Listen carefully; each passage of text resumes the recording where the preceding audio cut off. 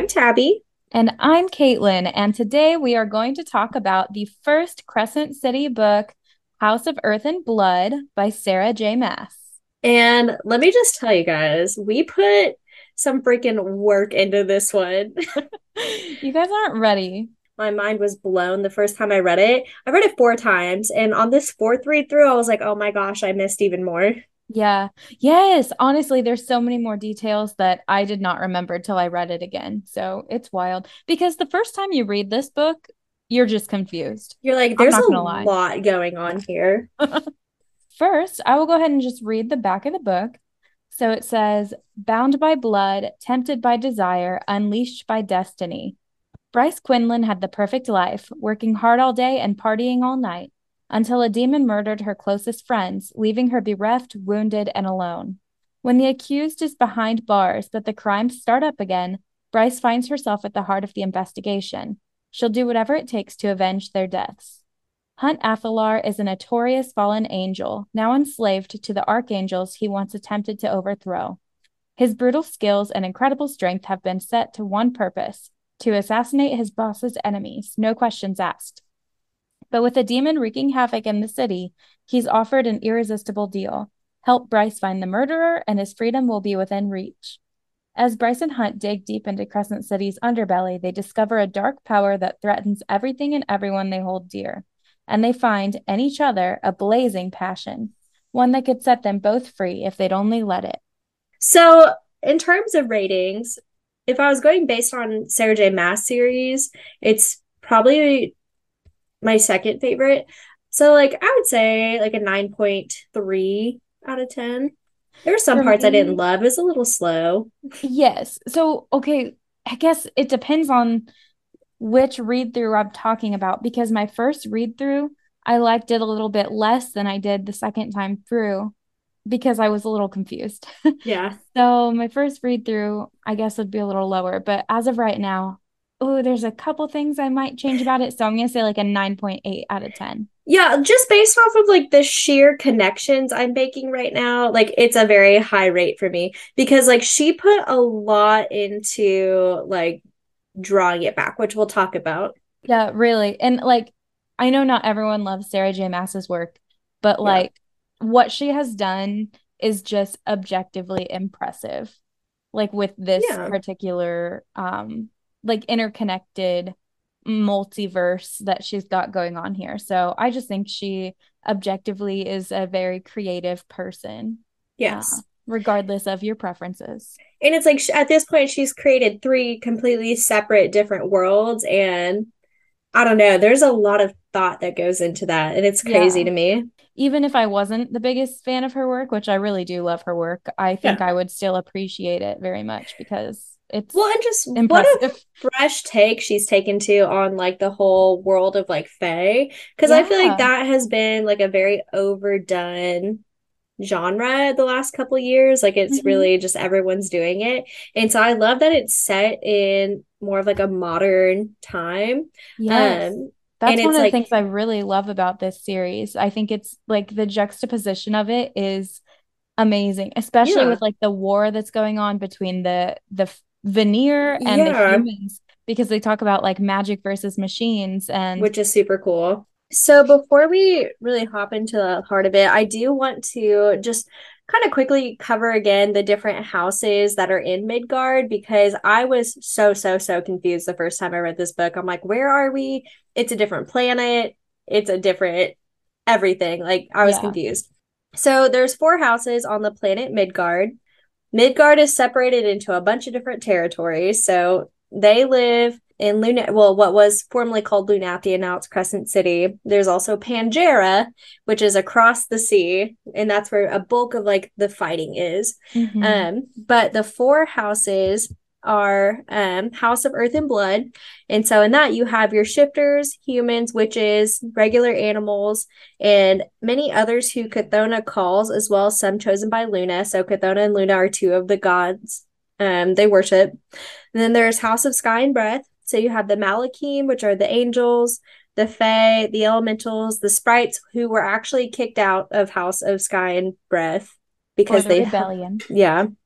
And then those who are blessed by Solus, along with some favored by Luna, because the Fae worship Luna. And then you have House of Many Waters. So that's going to be like your river spirits, your myrrh, water beasts, nymphs, kelpies, Nox, and others watched by Ogenis, which is the water goddess. And then you have the House of Flame and Shadow, which is probably the least known out of all of them. But that's going to be your Demonaki, your Reapers, Wraiths, Vampires, Draki, Dragons, Necromancers, and many wicked and unnamed things that even Erd herself cannot use. See, sorry. There's a lot going on. There were so many different types of beings that I thought it'd be good to just And that's what makes cover. this world so interesting, is because of like all of these creatures came to be because of the northern and southern rifts. And so we'll Yes. get more into that whenever we dive into our theory corner. Which is why this war against the humans is so crazy, because 15,000 years prior to that, only humans and regular animals lived in what they now call Midgard. Mm-hmm. And the Vanir basically took over. And so for this entire 15,000 years, the humans have been trying to regain that power they lost. So we'll start with just going over some of the characters in this book. There's a lot. Yes. There's a Yeah. lot of characters, but it's important to cover them all because they all play their own special role in the book. It is very, very interwoven. So we do have our first main character, it's Bryce Quinlan. She is a baddie, first of She all, is. but Yeah. she's also a ride or die. She And like straight up, there's like this thing in Midgard where whenever a person dies, they send their body across the sea to towards the bone quarter. But it's like if their boat tips, then that means their soul is deemed unworthy. So Bryce literally went and like made a deal with the freaking what the Shadow King, Under King, Ender King, I couldn't remember his name. She was like, "Listen, I don't care what it takes. You can have my soul. Just make sure Danica makes it over here." Like she literally sold her soul for her best friend. which I do think Danica probably would have made it across herself. And I actually do have some theories too about Bryce's afterlife anyway, and I don't think it's going to end up mattering. But what a good friend to have. And Yeah. Hunt even says that too. He's like, man, I would kill to have a friend who like loved me like that. She just went through so freaking much. Like even like as a young child, like she was cast out by her father. You know, she had to deal with being a half fae, which was really frowned upon. They're not really high up in society. So the fact that she's even like a citizen is crazy to everybody. And then, you know, the only friends she's ever had were killed in a very gruesome, terrible way. The person that she thought she was going to spend the rest of her life with was in a pulp of meat on the floor. Horrifying. Yeah, and so she's her journey throughout this book was super cool, and I felt like we got to see a lot of self growth. And something that I really really love about most of the main female characters that Sarah J Maas writes is that they always have a secret plan that they're not willing to tell anybody about. So Yes. even if there is, you know, a main goal, like they're gonna have some side quests that they're taking in order to reach it. And I do think that part of that is because these characters that she's created, they have like reasons not to trust people. Then we have Hunt Athalar, who is a fallen angel who led the rebellion against the archangels. We don't So really he, know a ton about him. yeah, like we just know like he is enslaved. He works for the archangel governor Micah, and Micah basically uses him as his personal assassin, which is horrible. Yes, I don't know. Hunt is not my favorite male character ever written. I do think he redeemed himself quite a bit because I was not ready to forgive him. Bryce was like, "It's okay, like what you did was fine," and it's like, I don't know. Like I still feel like it's maybe not fine. Like I know he was trying to do like the synth stuff, like to save himself and like the other Yeah, slaves, but but it really was like a that stupid was idea. pretty jacked up. I definitely agree. The thing is, like, I have heard a lot of people say, just in their opinion, the characters in Crescent City just they don't vibe with them like they vibe with Sarah J. Maas's other characters. But I think that it's because, and this is just my opinion, I think it's because we can see ourselves a little more in these characters. Yeah, Like it's more modern, first of all. Like the issues are more modernized. And so it's like these like situations and stuff that they get into just kind of feel more relevant to us. And I think sure. that it's like, I don't know, it's easier to just be like, well, what an idiot. I'd never do that. But like Feyre and Reese and all of them, they all did some stupid shit in They ACOTAR. did. And like everyone's so quick to forgive them, but I feel like it's not necessarily the same for like Hunt and Bryce. Right. I It personally was love different them. problems, different everything. And like I do love the way they did problem solve them. I feel like they use their heads a little more than they did in maybe any of the other series. Because it's like they were all keeping their own secrets. And so it's like you can't really fault any specific one for anything because they're all at fault, Yeah, basically. I know. And that's the thing is like all of these characters, yes, they all have reasons to like be upset with them, like, but I But just, also they can't be because they still got stuff that they're hiding. yes, I know. And like, it really draws me to them. I love these characters. I think what I really liked about this book too is that yes, I did like the two main characters, but I also loved all of the supporting characters. Like, If and not, love them more than the yeah, I main think I characters. maybe like them a little bit more than Bryce and Hunt I do because too. like I don't know, they were so different. It was just very refreshing to see that. And like in ACOTAR, you have like the inner circle, and the inner circle is awesome, but I don't think you really got to see them as much as you do the other side Yes. characters in this book. Especially in the second book. Yes. Like it just goes into it so much more. And I like that too But we because do it's get almost quite like a bit of like Rune no in one's this a book. main character in the second book. Yeah, I know. It They're makes all it main characters. feel more like a movie to me too, and I like that. I love it. So yeah, I thought she did something really cool with this one.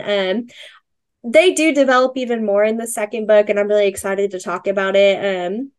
Just not, I don't know. I was a little underwhelmed by them, I think. That's fair. I feel that. Rune Dannon, my only love, Yeah. like what an But incredible man, yeah, and we were male. talking about this, and we didn't feel that way about him until we read the second book. It's true. He But felt very overbearing in the first book. I did like all the scenes with his dad though, because mhm, we got so much interesting information like about their dynamic, but also about like the history of the Fae. His family that lives in Avalon is yeah, very, very interesting to me, which I'll talk about in a little bit.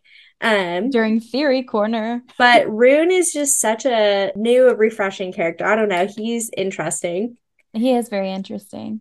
Speaking of interesting and fresh characters, Lahaba, our little queen, Uh, Rest in peace.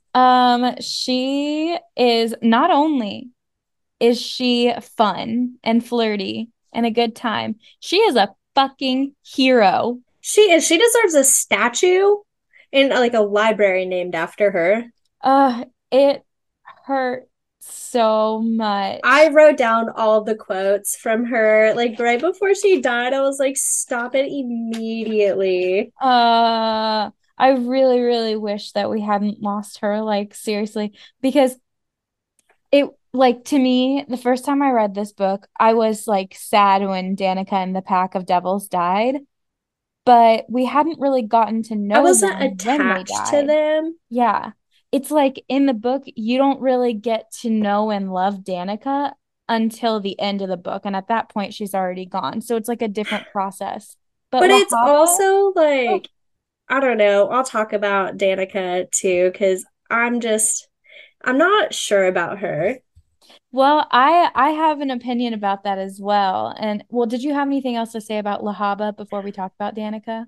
No, just the fact that even though Lahaba knew she was free and still chose to die for her friends, I think that really says a lot about who she was as a person. She was a great, piece of comedic relief. Yeah. Her love for Syrinx was so funny. I know. I The fact love that she their was always like, Syrinx says this, I'm like, can she actually talk to I Syrinx? think she can. I love that. Lahaba is honestly, she might be my favorite character in the entire She book. is my favorite, and I'm sad that she's not in any of the others. However, Sarah J Maas does make up for it in the second book, and I think Yeah, it's cute. I do Um, too. Danica.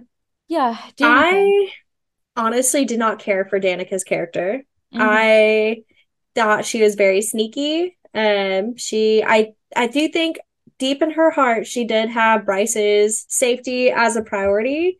Yeah. However, I do think she had a different agenda and Yeah. it came before Bryce's safety. Well, I think Danica was the ultimate alpha hole. Yeah, Like she was. Bryce was literally always talking about how she didn't like, well, and she even did joke about it because she told Connor like there's no room for any more alpha holes in her life because she already had Danica. Yeah. But like she seriously was everything that Bryce said she didn't want. It's But because she already had it. yeah, and okay, so for me, I felt the very same way the first time I read the book. Second time through, I had like this newfound outlook on Danica because I've read the second book now as well. You Sure. know, so that affected my opinion of her. I think that Danica, there's a lot to unpack, but it's like most of our knowledge about her and her relationship with Bryce is given to us after she's already dead. So it's like Bryce is being betrayed by Danica after she's already gone. So it's like we have to learn to forgive her through Bryce's lens. And it's very complex because if you think about like if you lost someone that you really loved and then after they died you learn that they kept all these secrets from you, like that would be so hurtful, but you couldn't talk it out with them. Like they're gone. Right. So it's just like it's such a complex like depiction of grief and like forgiveness. I think it's like I've never read a book where a character is like that, where like they've died, but they're still betraying the person that loved them. Yeah, and it like even can I mean we'll talk about in the next book too, like, but it continues on even into the second book. Yes. And it's one of those things where it's like you just really don't know what to think because there are so many different aspects of what's going on, like playing a role in like the total outcome of what's happening. Yeah. That like same thing, there's not one single character that you're like, yeah, you're right and you're wrong. I know. Because in the second book, we'll learn even more about Danica's motives and the It's like reason why nobody's really she was right, doing these things. nobody's really wrong except for one specific group. Yeah. Yeah. But I don't know, her character is strange because like they've built her up that whole first couple chapters to be, like this all-powerful alpha, and she's going to become like the leader of all of the wolves, not even just the Valbaran ones, but like everyone on the planet, and then they just kill her off. Yeah. And her death was humiliating too. Like Yeah. the audio recording had her like it caught her begging for her life. And to them, like that's A coward's death. embarrassing. Yeah, like, and I would be begging for my life as well, but like to them, like she's supposed to be tough until the end. So I think Danica's very complex, and honestly, like I would go to bat for her. Like I would defend her character. Mostly I because don't I think I think her would. character is that's fair. That's I fair. don't think I would. I think her character is I can't think of like the word that I want to use, but I think her character causes us to empathize in situations where it's difficult to do I so. am empathetic towards her because her mom is terrible. Like Hmm. for that, I do feel bad for her because it sounds like she grew up in absolute hell. Yeah, Like, that's true. but Sabine is also correct that Danica was extremely just disrespectful and kind of did whatever she wants. And as Yes. much as I don't like Sabine, I feel like again, neither of them are right, neither of them are wrong. Yeah. But then we learned that some of the things that she was doing that seemed like rebellious and like Was for a irresponsible were greater for noble causes right. because the land that they live in is not fair. Like it's not a No, fair world. So I don't know. we'll move on from Danica just She's because a we could complex probably talk about character. her for an hour, Yes. which is ironic because of how little she is in the book. Micah. Micah is. fine as hell, I'm sure. Yeah. But he is like the ultimate bad guy. Yeah. He is He gives me the a fuck boy. heebie-jeebies. He's a major fuck boy. Bryce knows it the minute she sees him. She's like, I'm not interested.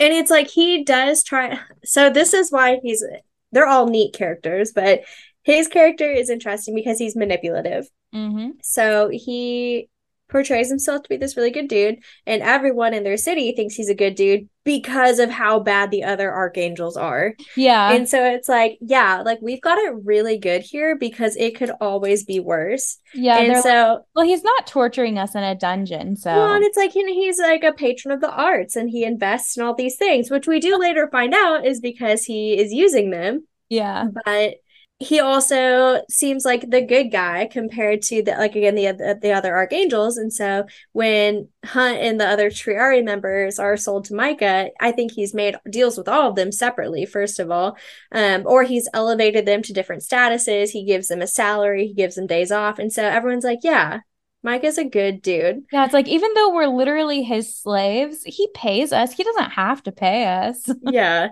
I don't know, like you could almost tell he was just doomed to be the bad guy. Yeah. Like no Which one's that good, especially the archangels. I don't know what I was thinking the first time I read it through because I can't remember, but I don't think that I expected him to be like the ultimate bad guy. I think I was a little bit surprised, so he fooled me. I did think initially the first time I read it that I thought somehow the Asteri were going to be more involved than they actually were, but no, they're Hmm. just like this higher being that we don't really see or Yeah. hear from until the end. And so I think that's probably why I was most confused because they'd introduced like these great high powers. And Yes. then it's like, and then we have Micah, And I who in also the thought grand it scheme was of going to things, have more to do with hell and the princes of hell. yeah, But she just introduced so many characters that you're like, I actually don't know who's bad. yeah. And then she throws in the wrench with Hunt, like doing the synth deal and stuff. And you're like, oh shit, well, maybe it was Hunt the whole Yeah. time. I know. But I knew like, and this is probably just because it was like too early on. I knew it wasn't the Viper Queen. I knew it wasn't Sabine because I was like, Sabine's a bitch, but she did not kill her own daughter. No, Sabine is terrible, but she's not that terrible. Yeah, like she is a really bad person, but not like that. Um, but then, so besides Hunt, we have some other notable members of Micah's Triari. We have Isaiah, who is the commander of the Legion. He's honestly a pretty good homie. He helps Hunt quite a bit. There's also Victoria, who's a Wraith. And these are all They're all these are members all of the fallen, by the 33rd, way.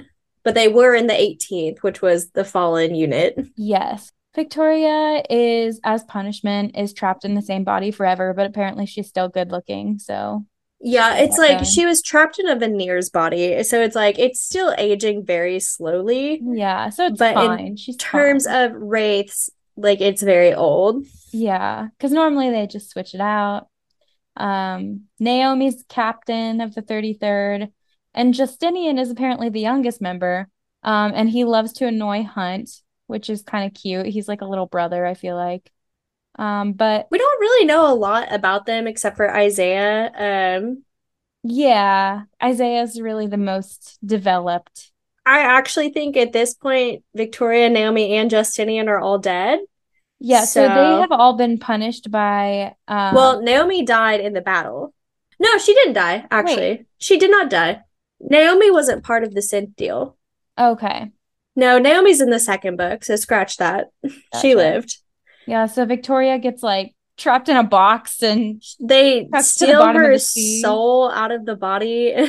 It's really fucked up, man. But hey, she got out of that body that she was doomed to live in forever. So, Yeah. upgrade. Which I wonder if like she maybe comes back later because it's like I think she's gonna come she's back gotta because have to come back they made such a big deal about about her being in exactly that where box. she's at in the sea. Yeah, like somebody's gonna go get her.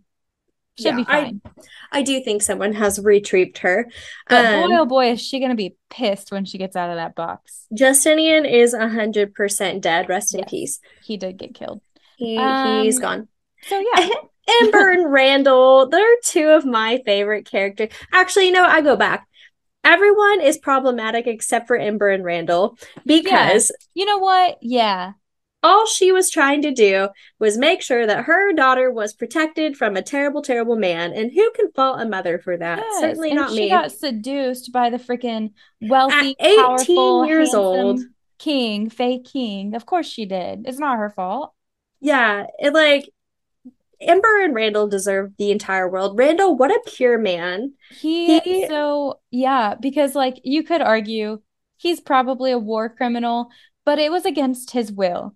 He did not, he was not interested in serving in the military, but he was required to serve in the yeah, military. it's like if they don't, they basically just Their enslave lives them. are forfeit and then their families get enslaved. Yeah, they either kill them or enslave them, whichever's more suited to the Republic's needs. So Which yeah. Randall would have 100% been enslaved because he was the best sharpshooter. Yeah, he would have. He would have been turned into Then, like like, that an sucks, assassin. man. Yeah. Anyway, no, I love that even though Ember is so incredibly protective of Bryce, Randall's like, you're still going to learn how to fight, though. Yes. Yeah, And which thank God he pays off. did. It pays off. No, I love that Ember stood up to the Autumn King. Like she's basically like, yeah, if you care that much, like come find me, but I know you won't because you're a coward. Yeah. Uh, Honestly, the Autumn King is a pussy. he is. No, and when he calls her and starts screaming at her, and she was like, and what about it? Like, what are you Yeah. gonna do? I dare He's like, you. I guess. Ember's a bad bitch, and Randall is a man wife for sure. For sure. Love that for them. Speaking of the Autumn King, he sucks. Again, I know he's hot though. Yeah, I know he's hot. He's fey. And something interesting about his powers is that they are fire powers, which is the common like fey power among the Valbaran fey, but his son Rune tends to have more of the shadow powers and mind The speak Avalon powers of the powers. Avalon fey. So I actually have interesting. a lot to talk about the Autumn King during Theory Quarter because I think there is a lot more going on with him than he's let on. Because he acts like he's just sitting there in his little study doing nothing but Doing projects and he's trying to find patterns, looking which for again, I patterns. am going to discuss Yes. because he's a little skeevy prick. Next, we have the frat pack. We have Tristan and Declan. I love their characters. They're so cute. They're so cute. Tristan, he's a douche, but we love him. Yeah. Like, he is just a little spoiled rich boy who I think has overcome his family's uppityness and has really made his way for himself. And Yeah. then Declan, who is just cool. Like, he's a genius, he's a hacker. He's our little nerdy boy. He is so precious to me. He's very gorgeous to me. I love Declan. And I just love their love for Rune and the friendship that they have. It They did their honestly, ordeals together, which is so yeah, cute. it reminds me a lot of like the Valkyrie Mm-hmm. in A Court of Silver Flames. Like, I feel like it's Yeah, that level of camaraderie. I agree. I love that. Tristan Flynn is also very interesting because he is a son of a lord. And so, again, he has like an elevated status. And he also has earth magic, which is like super, super rare for Valbar Yeah. and Faye. And they're not really sure where it came from. Same thing with Declan. He is from just like I think a common family. They're not super well off or anything. But he is not only a genius, he can also heal people, which is a super, super rare Fae ability. And so mixed with Rune's super rare abilities, they are quite the little pack of people. They are quite the dynamic trio, if you will. Yeah. They've got a lot going for them, which is why everyone's so scared of them. Love that for them. Yeah. How special. Then we have Fury and June, who are Bryce's other friends. But they kind of like they aren't as close as they used to be. but prior to Danica's death. So Fury is Veneer, but we don't know what kind, and we don't know what house she belongs to, which I'm gonna talk which about. I'm also going to talk about. They just know that she made the drop at age 21 because she was forced to, which is Which is interesting. sus. Sus. They met her at university, but it was just a front because she's actually a mercenary. But she's a really good friend. So, Everyone was super scared of her. my favorite is like the introduction to Fury is when Bryce is standing outside the club at the very beginning. She just comes up to Bryce and puts a knife to her throat, and she's like, "Oh, you got to be more vigilant, girly." Like, stay sharp, honey. No, So and fucked like up. Fury pissed me off, but also I get it because it's like she probably has a lot going on as a mercenary for the Republic. She should have been a better friend to Bryce, Yeah. especially after June told her that she had literally tried to jump off of a roof. Um, And Fury's like, "Hey, haven't we all?" we've all been there, so nothing special. And June's But I like, also Bryce is half human. I think it was like part of her coping mechanism. And I also just have this deep inclination that she knows more about Danica than Bryce does. And so, like, Yes. maybe she stayed away because she couldn't talk about it. I'm not sure. That's just a guess, but Hmm. I don't know. Yeah, There's a lot to absolutely. Fury. She's a wild character. Yeah, she's fun though. I do And like her. I just think there's a lot more to her that we don't know yet. yeah, I agree. We also have June, and she's a fawn. So, She's a cutie. She's just yeah, a like cutie. she kind of looks like a deer as well. But is really gorgeous. Like she is apparently so stunningly beautiful. She dances, and she is like the first fawn to like be in this dance company and be like a star or something. I can't remember what record she's setting, but it's something important. Because there's a lot of social commentary woven throughout the book about social status and it kind of is like an allusion to racism in our real world. Mm-hmm. So Which we'll talk more I about that as well. think is like an ongoing thing in a lot of SJM's books because in like Akatar they also have like the lesser Fae and then they Yeah. have the high Fae. And so she's really trying to push that there is definitely a discrepancy between the Yes. two. And then that's not even to mention like the disdain the Fae have for humans and vice versa Exactly. in Which is all of how it these is series. in yeah, all of them. Yeah. So, June is a really good friend. She keeps Bryce, from jumping off a roof. I think it kind Um, of freaked her out. that scene, or like Bryce remembering that is really heavy. But another scene that like really struck me is when the club gets bombed and Bryce can't Yes. stand to lose anyone else. So she jumps to protect June.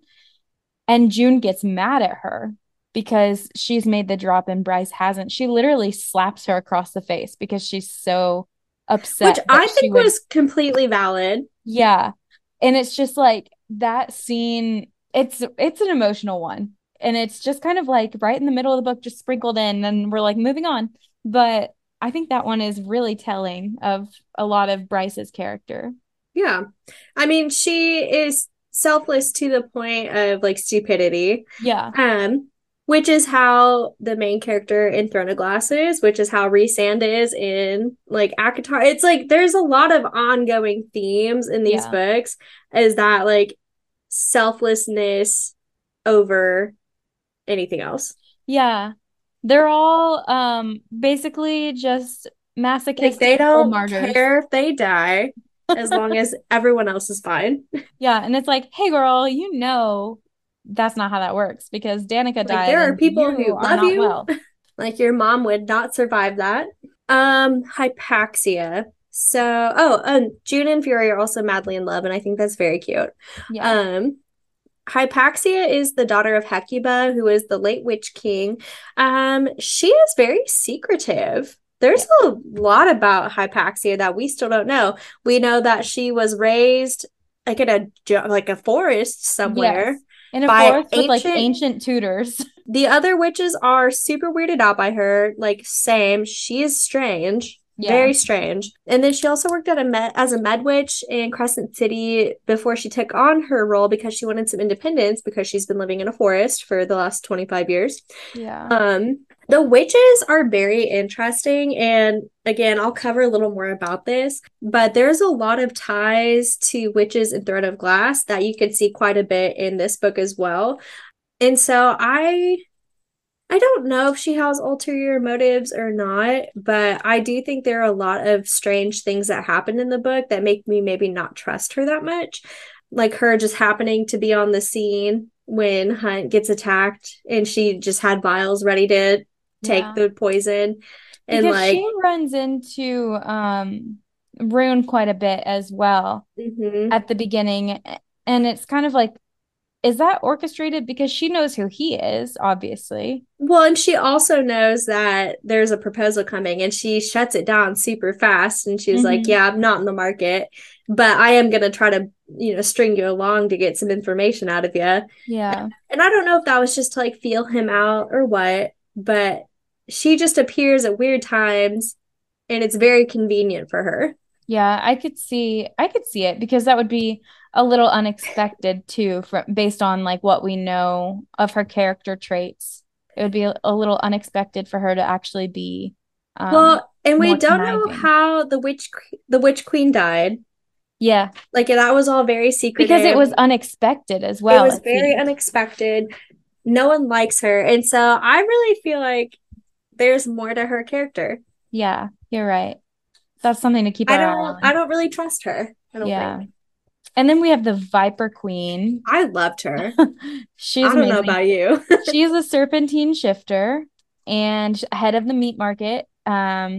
She is super sketch. I love her.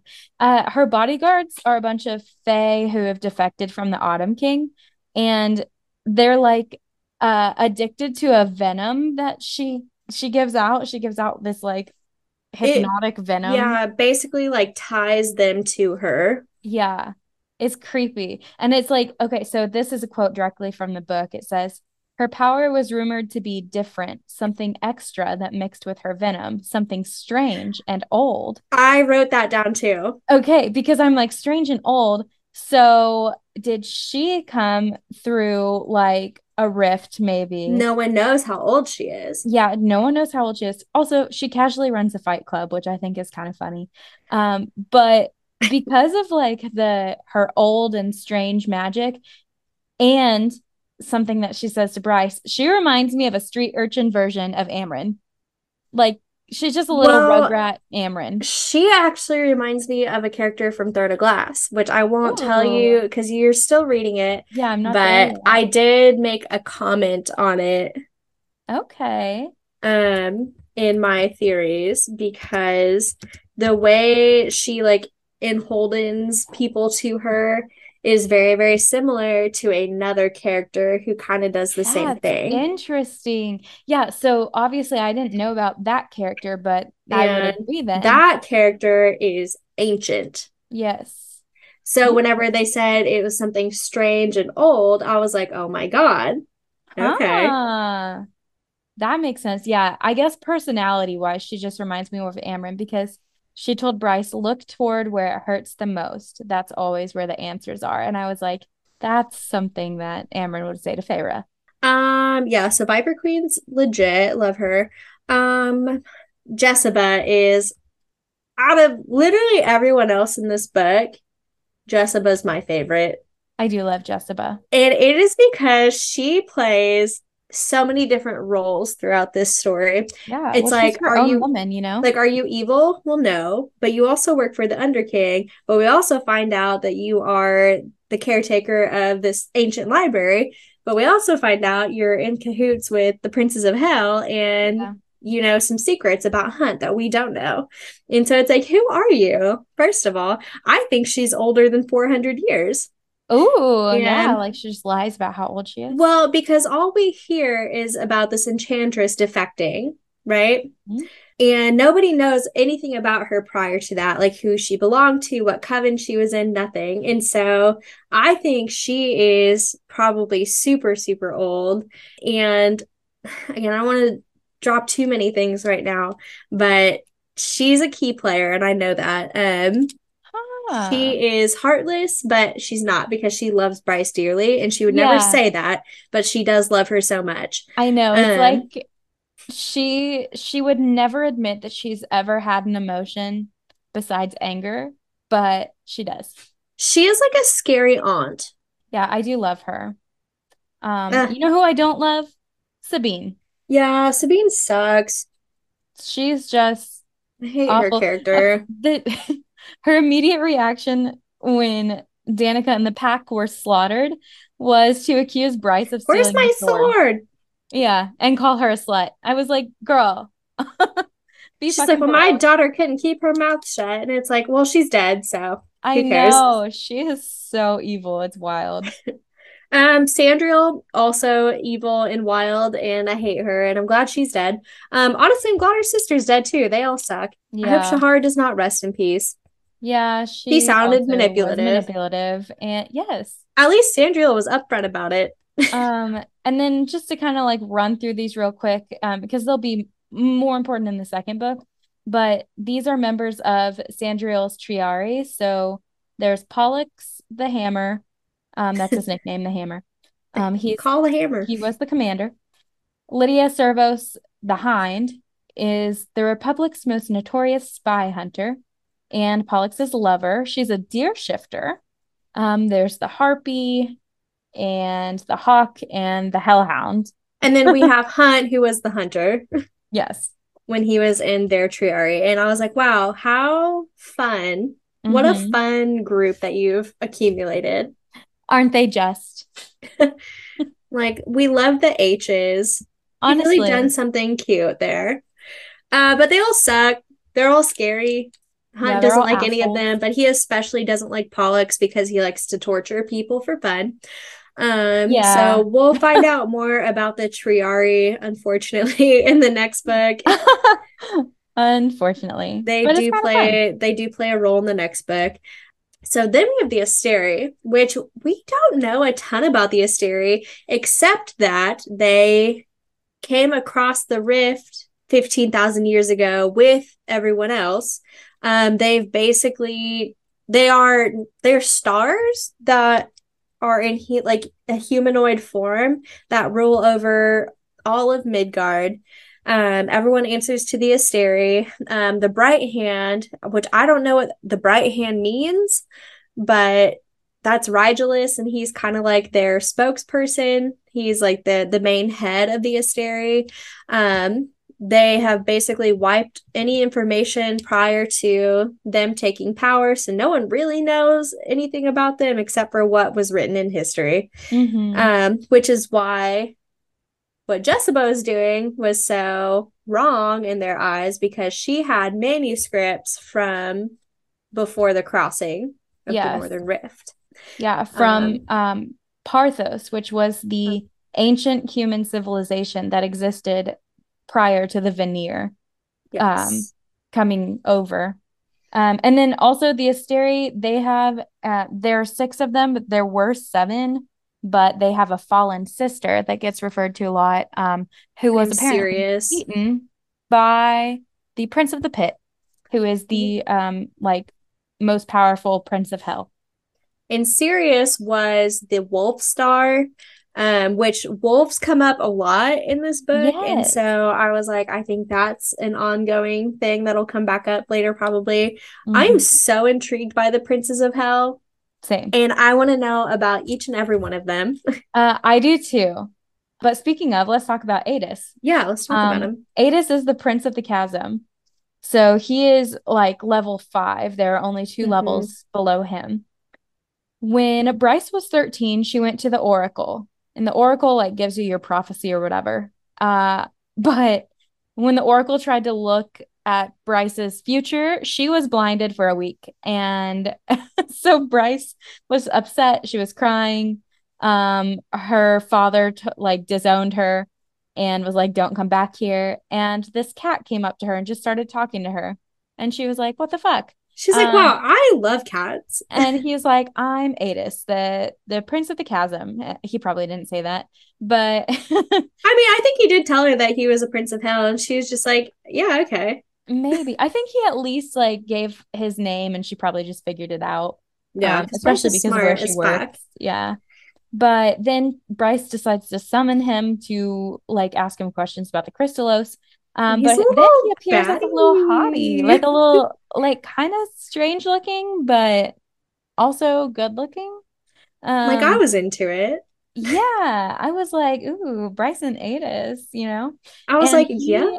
like tells her to make the drop and come find him. And then he like appears in a dream as well and like repeats it. I know. I was like, oh, he's visiting her in her dreams. Yeah. And then we Yeah. also see him in the epilogue where we find out that he has known Jessica for a while now and dropped some knowledge about Hunt's father. Apparently, Jessica knew him Hmm. and also gave us some more information about Thea and like the first war and how he was there. And it sounds like, he kind of interfered with the war, maybe. And so Jessica basically is like, promise that you don't fuck up this time. And he was like, why would I when things are about to get so interesting? So Adis will be making a return.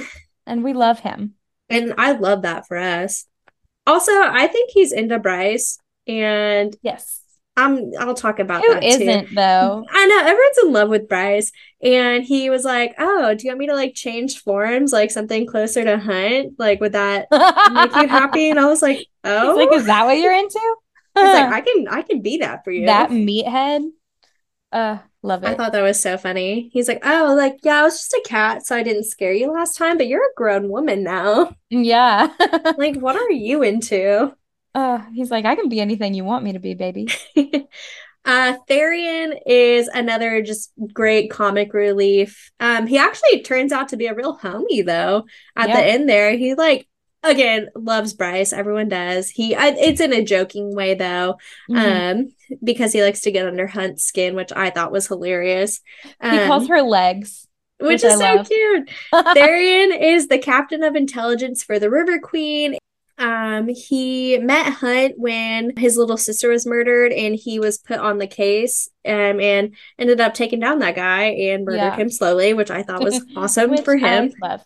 Therian is another character to watch out for. He does become a main character in the second book, along with a bunch of these other people that we've talked about. So, super Yes. excited to talk more about him next week, 2 weeks from now. They all get more screen time, page Yes. time. And then lastly, we're going to talk about Ethan, who is Connor's little brother. So Connor was Danica's like second in command of the pack, basically. And Bryce and Connor had like a thing. They hadn't really been official yet, but like they had a thing. So Ethan used to be one of Bryce's best friends, but he felt super betrayed because after the murders, Bryce's phone messages were leaked. And so there were texts like to Danica saying that she hooked up with someone in the bathroom, even though she had just agreed to go on a date with Connor. And so Ethan felt like really betrayed and hurt by that. Completely cut Bryce out of his life. And it was really sad. I hated when Bryce went to the den and Ethan was acting so cold to I her. know, but I get it. I do because like that Yeah. probably really hurt him. Yeah, he was very upset. And then at the end of the book, they kind of have this moment They of reconcile. reconciliation. Yeah, because like he realizes that Bryce really is the person that he remembers her as when she's getting All just everyone had to to safety. heal differently. Ah, So little that's a baby. quick overview of the characters. An hour and a half later, here we are. Yeah, jeepers. I said quick, but ooh. We'll keep So the next part, things we like, things we didn't like, pretty short so we can get to the the theories, which is theories. what we're all here for. There are a lot of things that we really did love about this book. Something that I liked was first of all, the frat pack. I think they were my favorite part of this entire book, Ooh, which we talked I love about that. them already. But I also really love just like Bryce's character in general, and like all like the slapstick kind of comedy they have. Mm-hmm. So like there's a lot of just like hidden, like just really quick comments that like Hut will make or Bryce will make or like Rune will make, and like you don't really catch them the first time, but you'll go back and reread it and it's like, oh my god, that was hilarious. They are so um funny. or just like really funny scenes that you're just like, what's happening? So like whenever Bryce kills Micah and she's just like low-key vacuuming up his body, I was like, wow, that was such a heart-wrenching scene we've just watched after Lahaba dies, and then she's just gonna vacuum him up. Like that's Yeah, totally fine. absolutely. I think that is the most My iconic ideal moment humor, of the book. Yeah. because it's like I Um, just spent 10 minutes sobbing. and then we were like, Bryce is gonna die, but nope, she wins and then vacuums him up. We love so many things, but just a couple things that I love. I love Syrinx and I I love love Syrinx. the otter messengers. They're so cute. Yes. Um, and then one of my favorite things between Bryce and Hunt is the fact that Bryce discovers that Hunt like doesn't have any pictures on his phone except for like crime scene photos. And so she just starts randomly taking pictures to add to his phone. I think it's just really cute. I also thought another cute moment between them was when Hunt found her like unicorn Jelly collection Jubilee. and thought they were dildos, and she like takes pictures of them like tucked in his bed or like put along like Yes. the back of his chair. I think that was so freaking cute. Uh, They really did have a lot of just like great domestic scenes, which you don't see a lot in books like this. And I am so glad that she did put those in there because it really humanizes both of them. yeah, Especially Hunt, who I think has never had a chance to be like normal in his life. I And so know. that just gave him like a sense of security and a sense of normalcy. And it was really just nice. Yeah, because like for me, it's like Like Bryce changing her ultimately, name in his phone or like, I know it's so cute. And it's like ultimately, I don't think that their end game I don't either. personally, I think they're but great friends though. I think that they needed each other. I think that their friendship is so important. They both needed a friend so badly. Mm-hmm. And I love their relationship. I don't think that they're going to be romantically involved forever. I don't either. And I think part of like the, sexual tension between them is because like they didn't really have another outlet to like kind of display that love. Yeah. And so they're like, well, it makes sense that, we'd be romantically interested in each other because we're already on the same page, like on all these other aspects. And Yeah. so I do feel like, And they feel so vulnerable with each other. And I yes, think that just kind of it ends up makes them leading feel to safe. intimacy for a lot of people, which is like, Definitely. there's nothing wrong with that. But But I mean, it's like the same thing that happened with like Feyre and Tamlin. It's like she needed that at the time, and he was able to provide that for her, and she was giving him something he needed. And so that led to like a yeah. sense of safety where But they my thought thing they were is, in love, which they weren't. yeah, yeah, for sure. Um, I do think that if if and when they do end their romantic relationship, I think they will remain friends, like super close Yeah, friends. I think they're going to end up being allies. I don't know where the series is headed, if I'm being wholly honest. I have no Same. idea. But I think Hunt has a lot of stuff to figure out for himself. Yeah. So does Because Bryce. yeah, so does Bryce. But I'm just saying, like, with all the hints they've given us about like Hunt's past, I feel like he's going to be presented with like a lot of challenges in the next books. And so, figuring out Yeah. who his father is, I think it's going to be somebody who is very powerful, very like well known, and it's going to be a lot for him to overcome.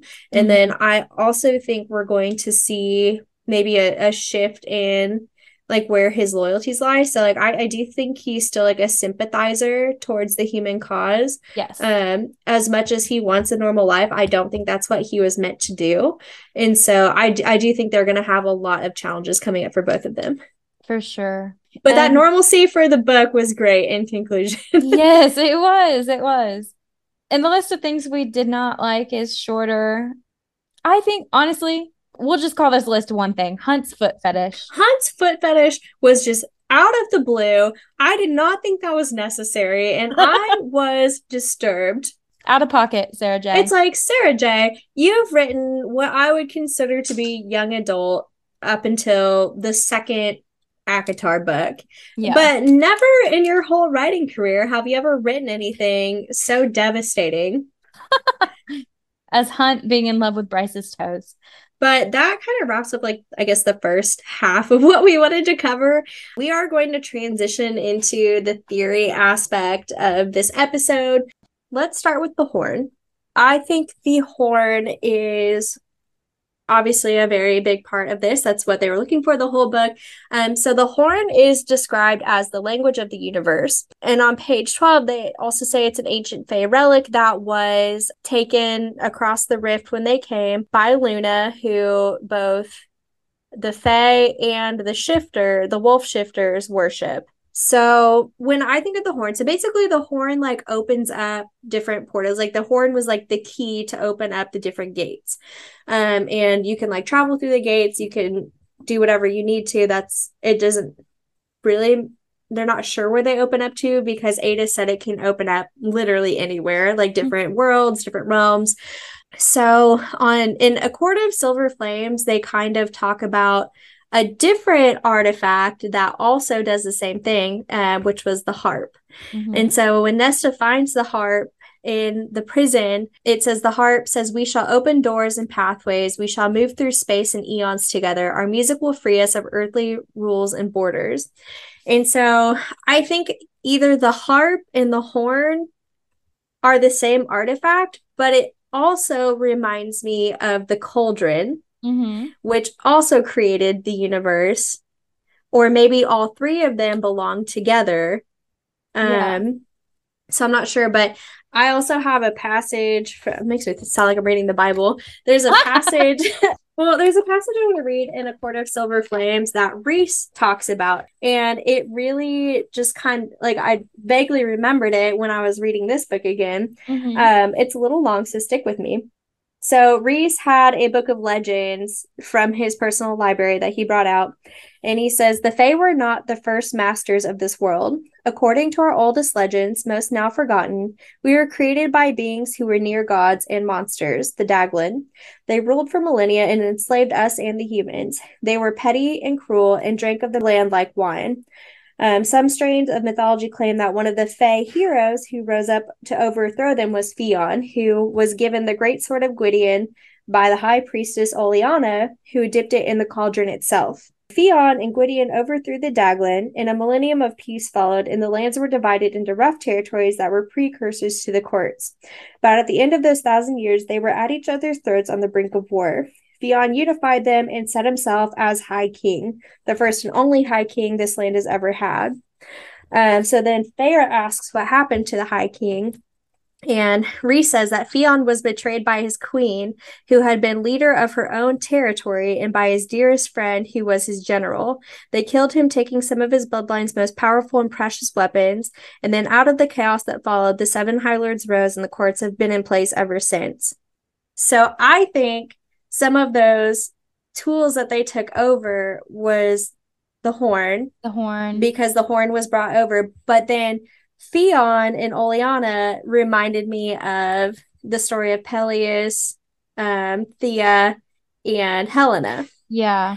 So those three, basically Peleus was Thea's high general, and he was betrothed to Helena. And so whenever he says that Fionn was betrayed by his queen, I think his queen was Thea, and his high general was Peleus. Okay. And they came over through the rift. Yeah. And they were all 3 starborn as well. Yes. And so another one of the artifacts I think they took was the Star Sword. Okay. And the Star Sword has a matching dagger. And I think somehow that was left behind when everybody came through the rift, because it hasn't been reunited. Yeah. And when they... Okay. Oh, yes. So I just want to add something to this, because I think it solidifies your original theory about, okay, we're backtracking a little bit, but it's extra evidence. So you know how you said the harp is similar to the horn, Mm-hmm. and the horn can only be used by a starborn fae, correct? Yes. So the symbol of the starborn Is the eight-pointed is the star. eight-pointed star, Yes. which Nesta's tattoo that she gets when she makes a deal with Cassian is an eight-pointed star. Well, and also when she went to the prison, the harp was sitting on top of a large rendering of an eight-pointed star. Mm-hmm. And Which is so on her back as well. right before that, they said Reese told me once that the island might have even been an eighth court. Mm-hmm. And so I think The maybe the Starborn Starborn Fae. are from the eighth court and came over in the rift. I don't Yeah, know. I do know. You're right. We're You right. know? Yeah.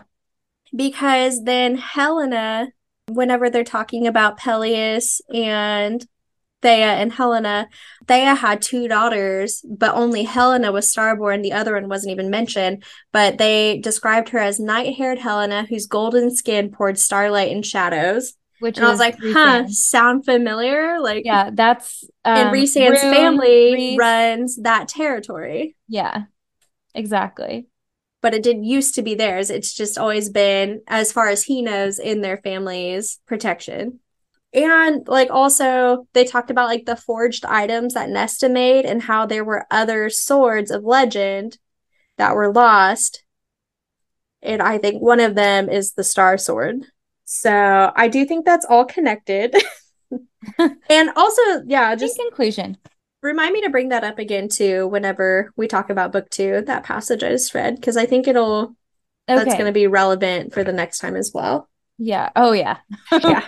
Even more so, I would say. Even more so relevant. But I just remember that. I was like, oh my God, it's all Yeah, making because sense. I would like to read just, speaking of the Star Sword. Mm-hmm. Um so the lore of the Star Sword in Crescent City. So it says, I once heard someone say the sword was made from iridium mined from a meteorite forged in another world before the Fae had come through the Northern Rift, which again lines up with everything we just talked about. Right. And then something that is written above the Fae archives, where Rune found all of this research, is it says, when knife and sword are reunited, so shall our people be. So that just means that the people who have the sword came from where the knife was from, which is where Akatar is. Prithian. Oh, it's all interconnected and it's making my head hurt. It goes all the way So to the top. with the rift, The it rift. says Midgard was full of humans and animals, but the Vanir took over. Creatures came through the rift. So yeah, the creatures came through a rift in Prithian too, and that's how Amryn got there. Yeah. But it's like, it makes sense because the harp is there. Well, also Ada said the horn, like you can open it literally anywhere. And so maybe wherever Amryn was, like it just happened to have been opened Yeah. and she fell through and it closed again. But Yeah. she also said her father was like a super powerful being. So I what if know. Because when I first read this book, mm, my first thought when I read about the fallen Asteri is that it was referring to Amryn. However, then I remembered that Amryn talked about she was a warrior for a vengeful god. So I was like, that doesn't really fit because the Asteri themselves don't claim to have been warriors.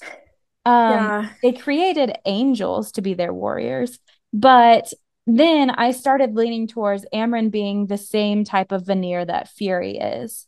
And we don't know what Fury is either, right. but she doesn't have the exact same physical features.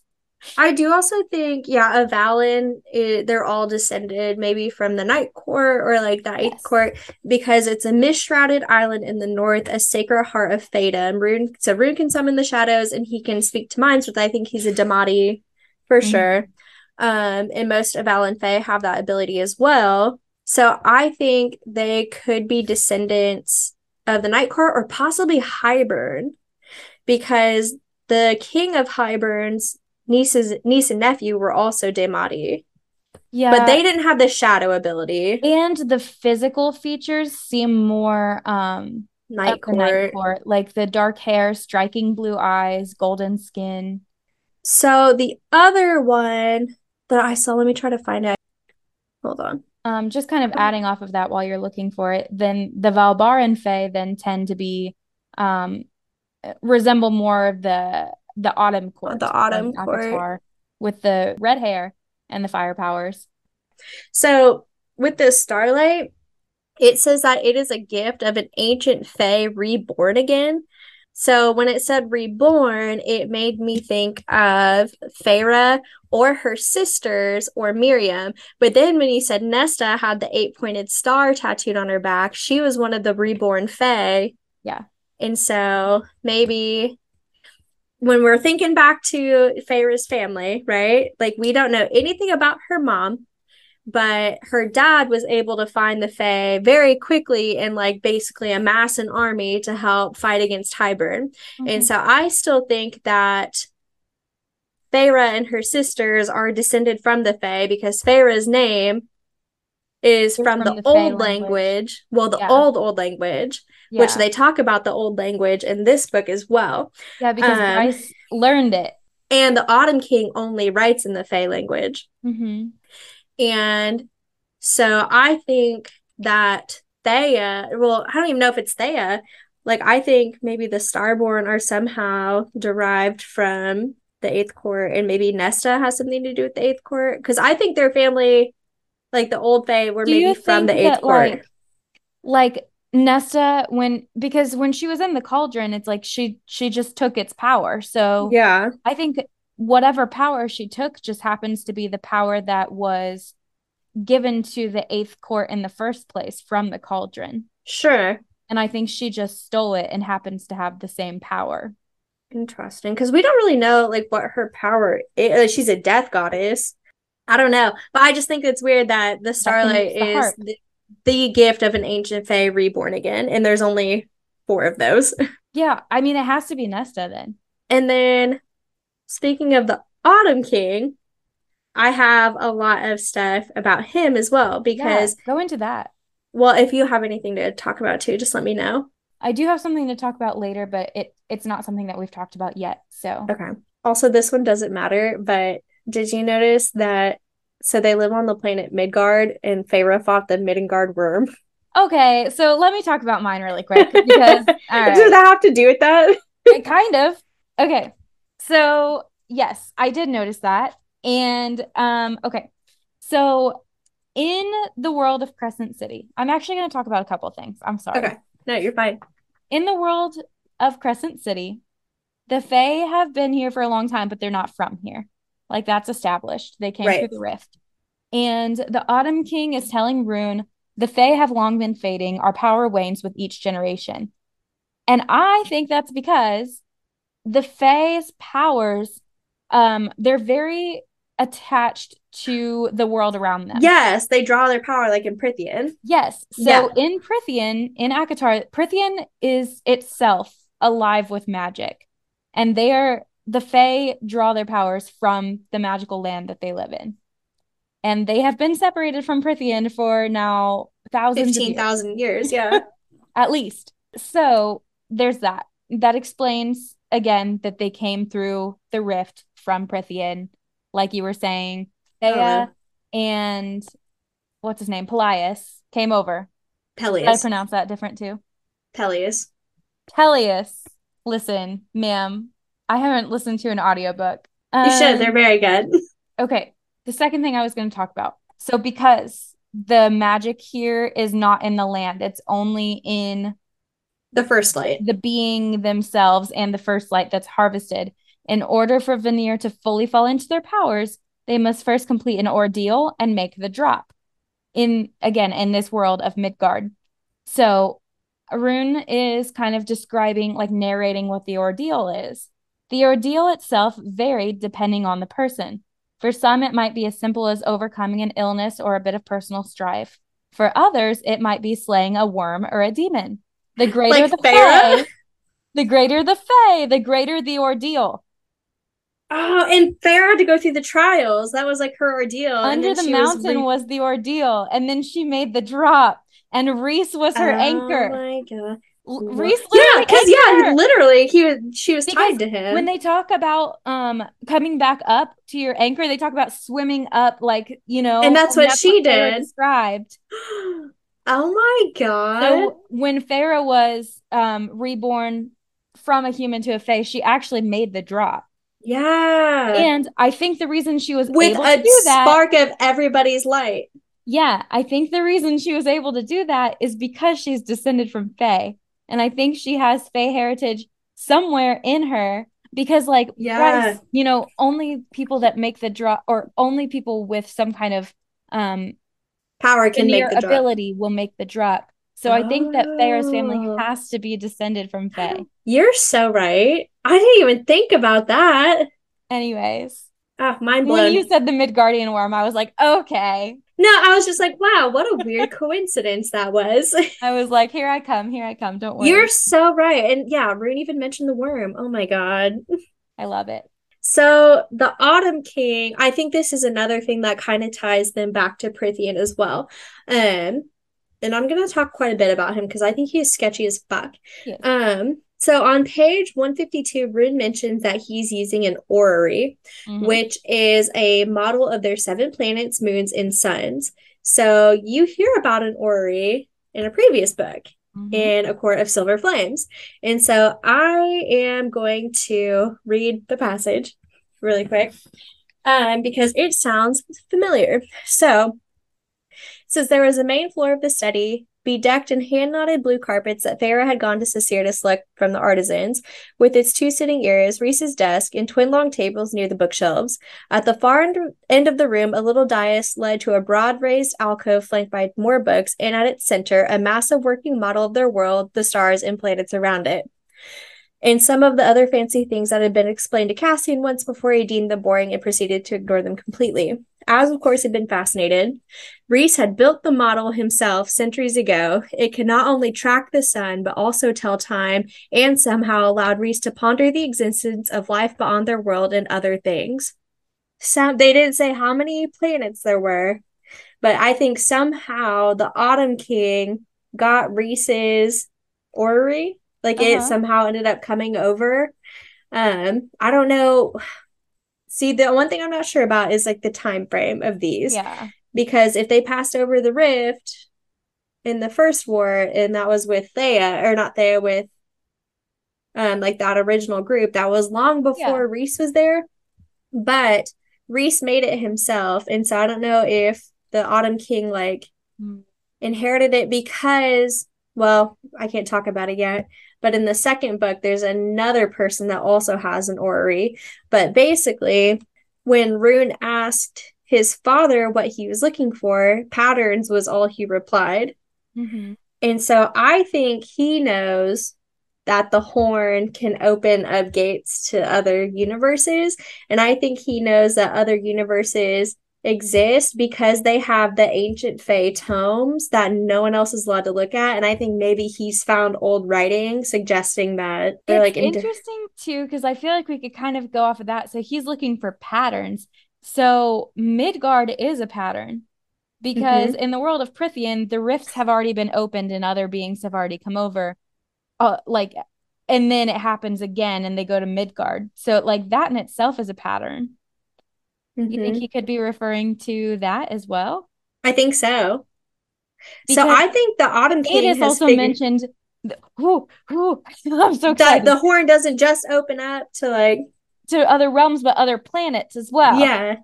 Oh my God. And so I think the Autumn King knows that. I don't know how he knows it, but I think he Well, knows a maybe lot he's talked because, to Adis.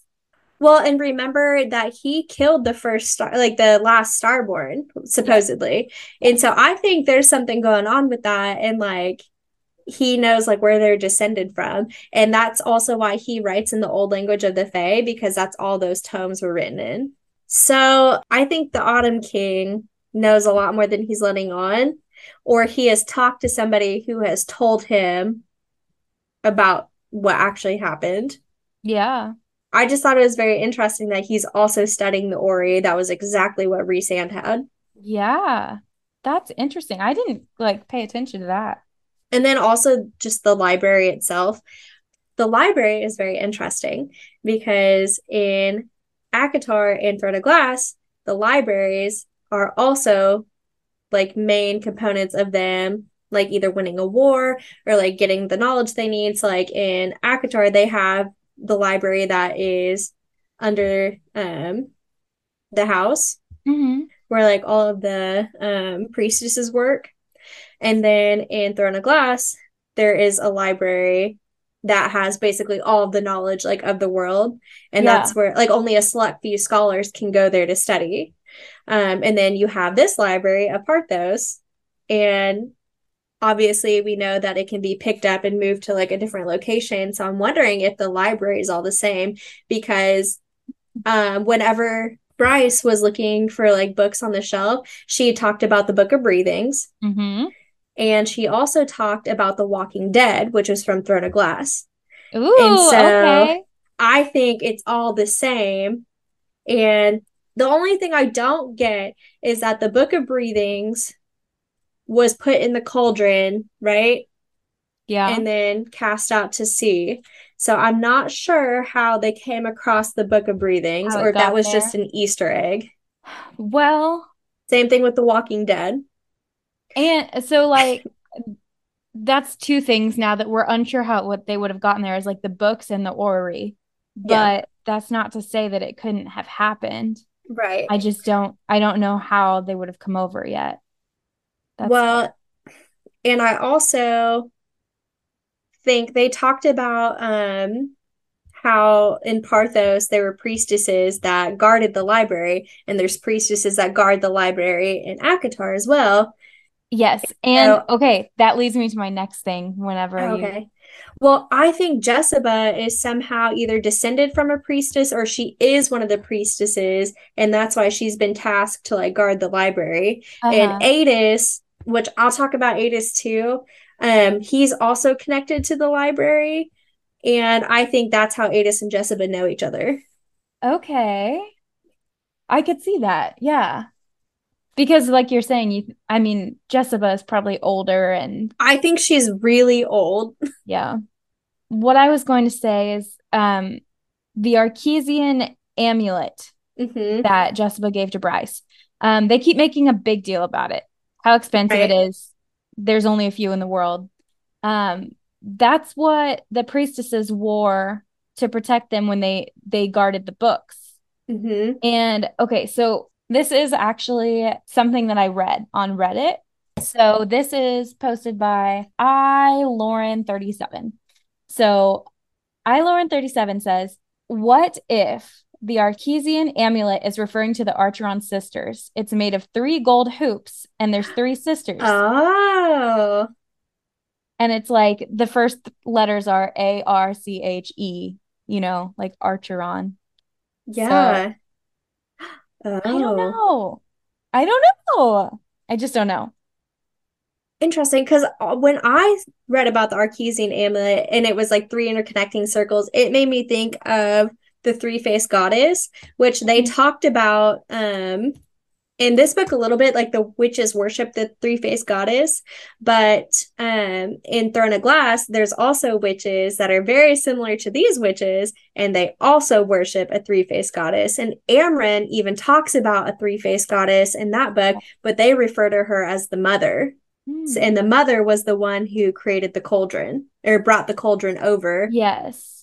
So the amulet could be representing the mother rather than them. which I don't know for a fact. It was just a theory, but I like Yeah. that one better about the Archeron Yeah, sisters. because I don't know either. Because this person also responded to the like thread, and they said the Archesian amulets were worn by the priestesses that guarded Parthos 15,000 years ago, and they didn't seem And that's convinced. why Jessica has them because she was one of the priestesses. Yeah. Oh, for sure. But this person didn't seem convinced that it had to do with the Archeron sisters. But anyway, Interesting. I think Jessica is super, super old. And at least 15,000 years. yeah, I mean, what if that's why she has those books? Because she took them over Yeah. the, I don't, well, Parthos was there before though. Parthos was in Midgard. what is now Right. Midgard. So So what I if just think she she's came? always lived there. Maybe. Oh. So Adis's character, I think, has maybe been in the other two books. So when Adis first appears to Bryce, he takes the form of a cat, right? And he Mhm. has very like feline features.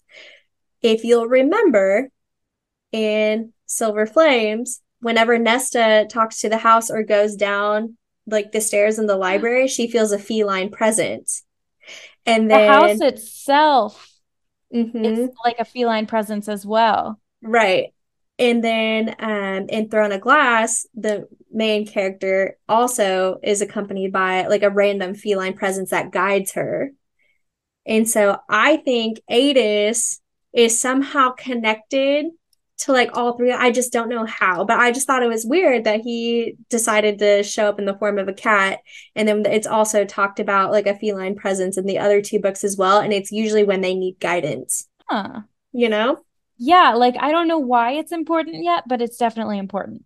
I also just really, I don't know. I think it's just wishful thinking, but I really want him and Bryce to be together. I don't think they will. But and now that I shipped them the I first book. did ship them, but now that I've like read it again, I do think it sounds like he was maybe in love with Thea, or Mm, at least was like in awe of her. yeah. And Bryce has Thea's light. And so Yes. that's why I was like, well, maybe And that's I how they're wonder going if to end Bryce up together. also resembles Thea, like features Right. wise. And so I was like, I wonder if they're going to end up together. I don't know though. I really Yeah. don't. I hope they do because I really liked Adis. I thought he was I a like very Adis too. neat character.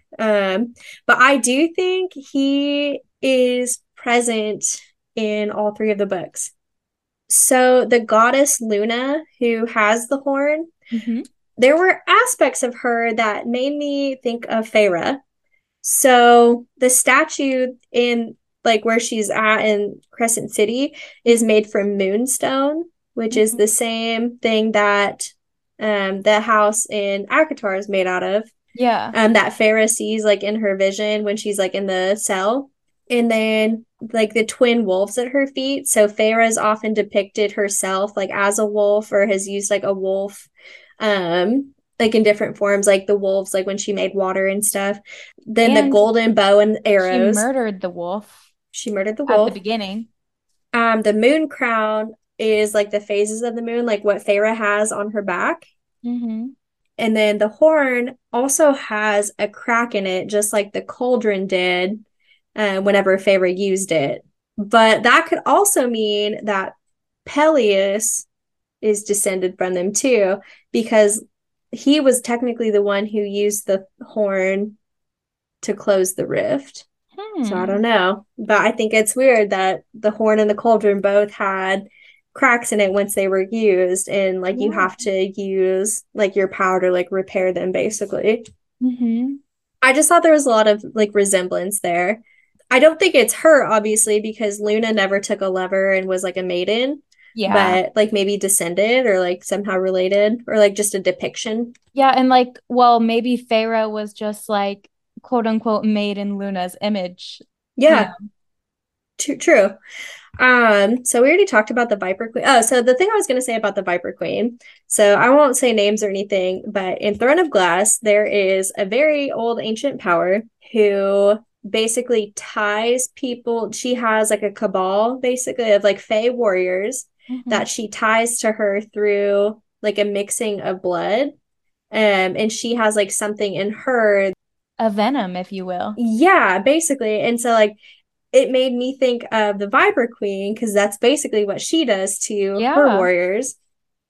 And I don't Yeah. know if it was just like a resemblance or what, but I was like, huh, I mean, interesting. they could just be the same type of, because I don't think people necessarily like the heads of the like different areas. Like even Micah stays away from her. Yeah, I don't think they know necessarily how long they've been there, like where they're from. Mm-hmm. Because they mentioned with like the River Queen that she herself is like the daughter of A Ogenis. goddess. Yeah, like she is like she's been there a long freaking time. Right. So the The Viper River Queen very Queen well could have. is I think the River Queen is going to play a role as well, I love the River personally. Queen. And then with Fury, so we know that she was pretending to be a student and that she was actually an assassin for the Republic. Nobody knows what house she's from, and it's rude to ask, and no one knows anything about her lineage. But on page 227, Fury said that she knew Jessica from her Jessica's time like spent in the Republic, and that's how she got Bryce a job. Yes. And so I wonder how Fury and Jessica know each other, and if Jessica Oh. hiring Bryce had something to do with her relation to Thea, which goes back to Adis. And so I wonder if Fury Oh. is somehow in the mix there. Like they all kind of know more about Bryce's destiny than Yes. Bryce herself does. Well, and all they said was that Fury dropped, like, made the drop at 21. They didn't say how long ago she had made the drop. Yeah, I know. Yeah. And it's So, like, okay, she made the drop at 21. You met her when she was in college and but she was just pretending to be in college. She's actually an assassin. So right, that bitch has got to be old.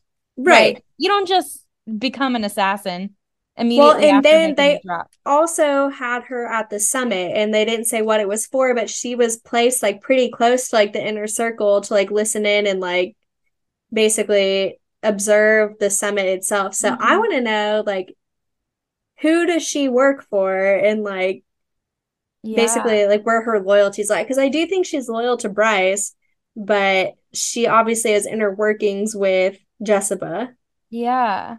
and she apparently trusted Jessica enough to basically force her to hire Bryce. Either that or like that was like a plan all along. It is interesting because it's like we also don't super know what Jessica's motives are, but I think like it seems like Jessica and Adis, like, so Adis is talking about like, Bryce, come find me when you make the drop so we can finish this. It's like Mm-hmm. they, it seems like they also want to overthrow the Asteri. Right. So I think that Fury works for the Republic because it's like keep your friends close and your enemies closer. Yeah. So I Yeah, and if think her she's loyalties trusted, she lie could with probably access the like a lot of rebellion. stuff.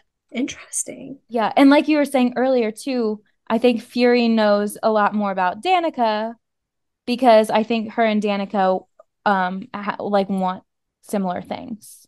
And then the last one is just talking about Hunt. So I think, like I said, his father is going to be someone important I because was when he trying goes to to, think like who like do we know any other characters that could be like lightning related? well, that's what he said is that nobody, he tried to find someone to teach him how to control his lightning, but that he's the only person who has it. And so I he ended know, up but teaching then it's like himself. what I think is weird though is like the Oracle.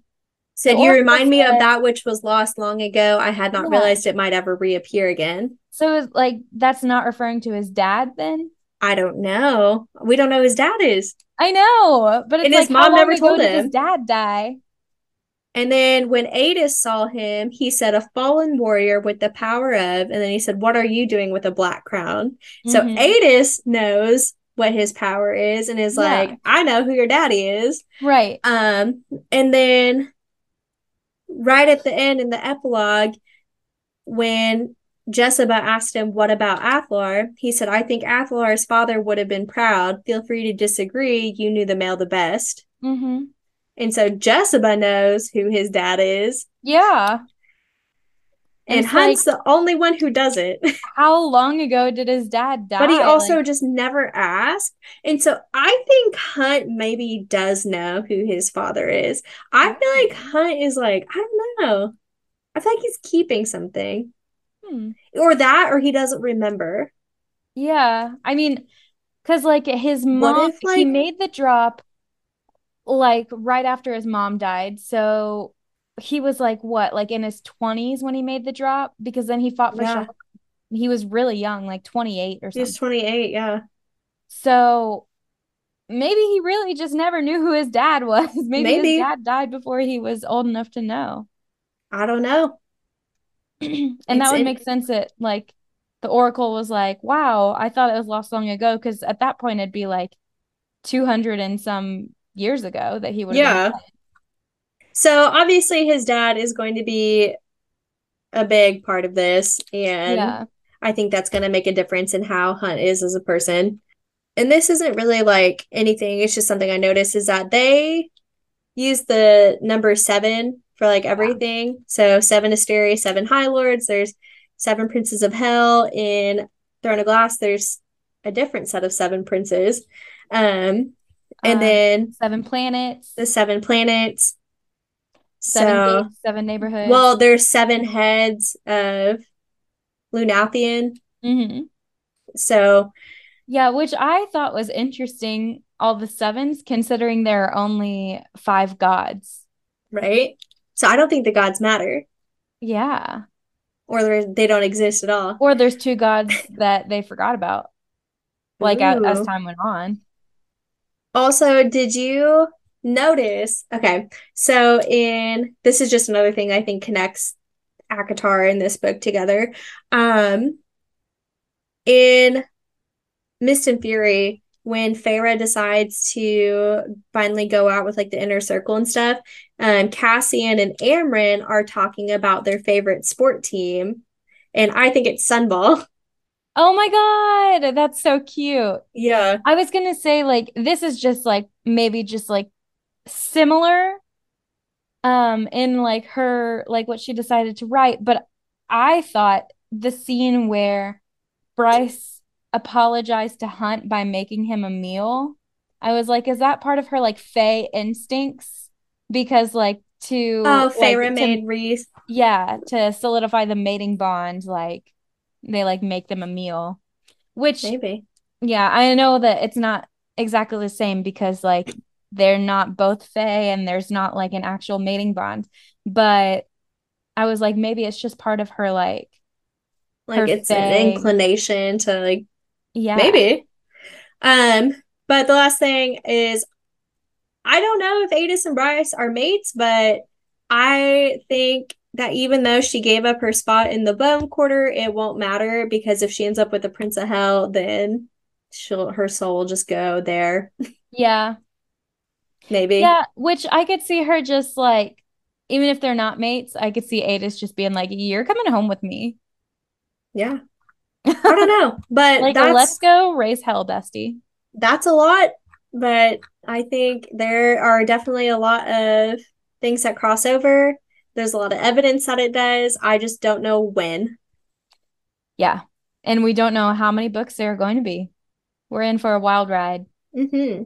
So, yeah, join us next week. We are going to be fan casting Crescent City. It's gonna be great. That'll be exciting.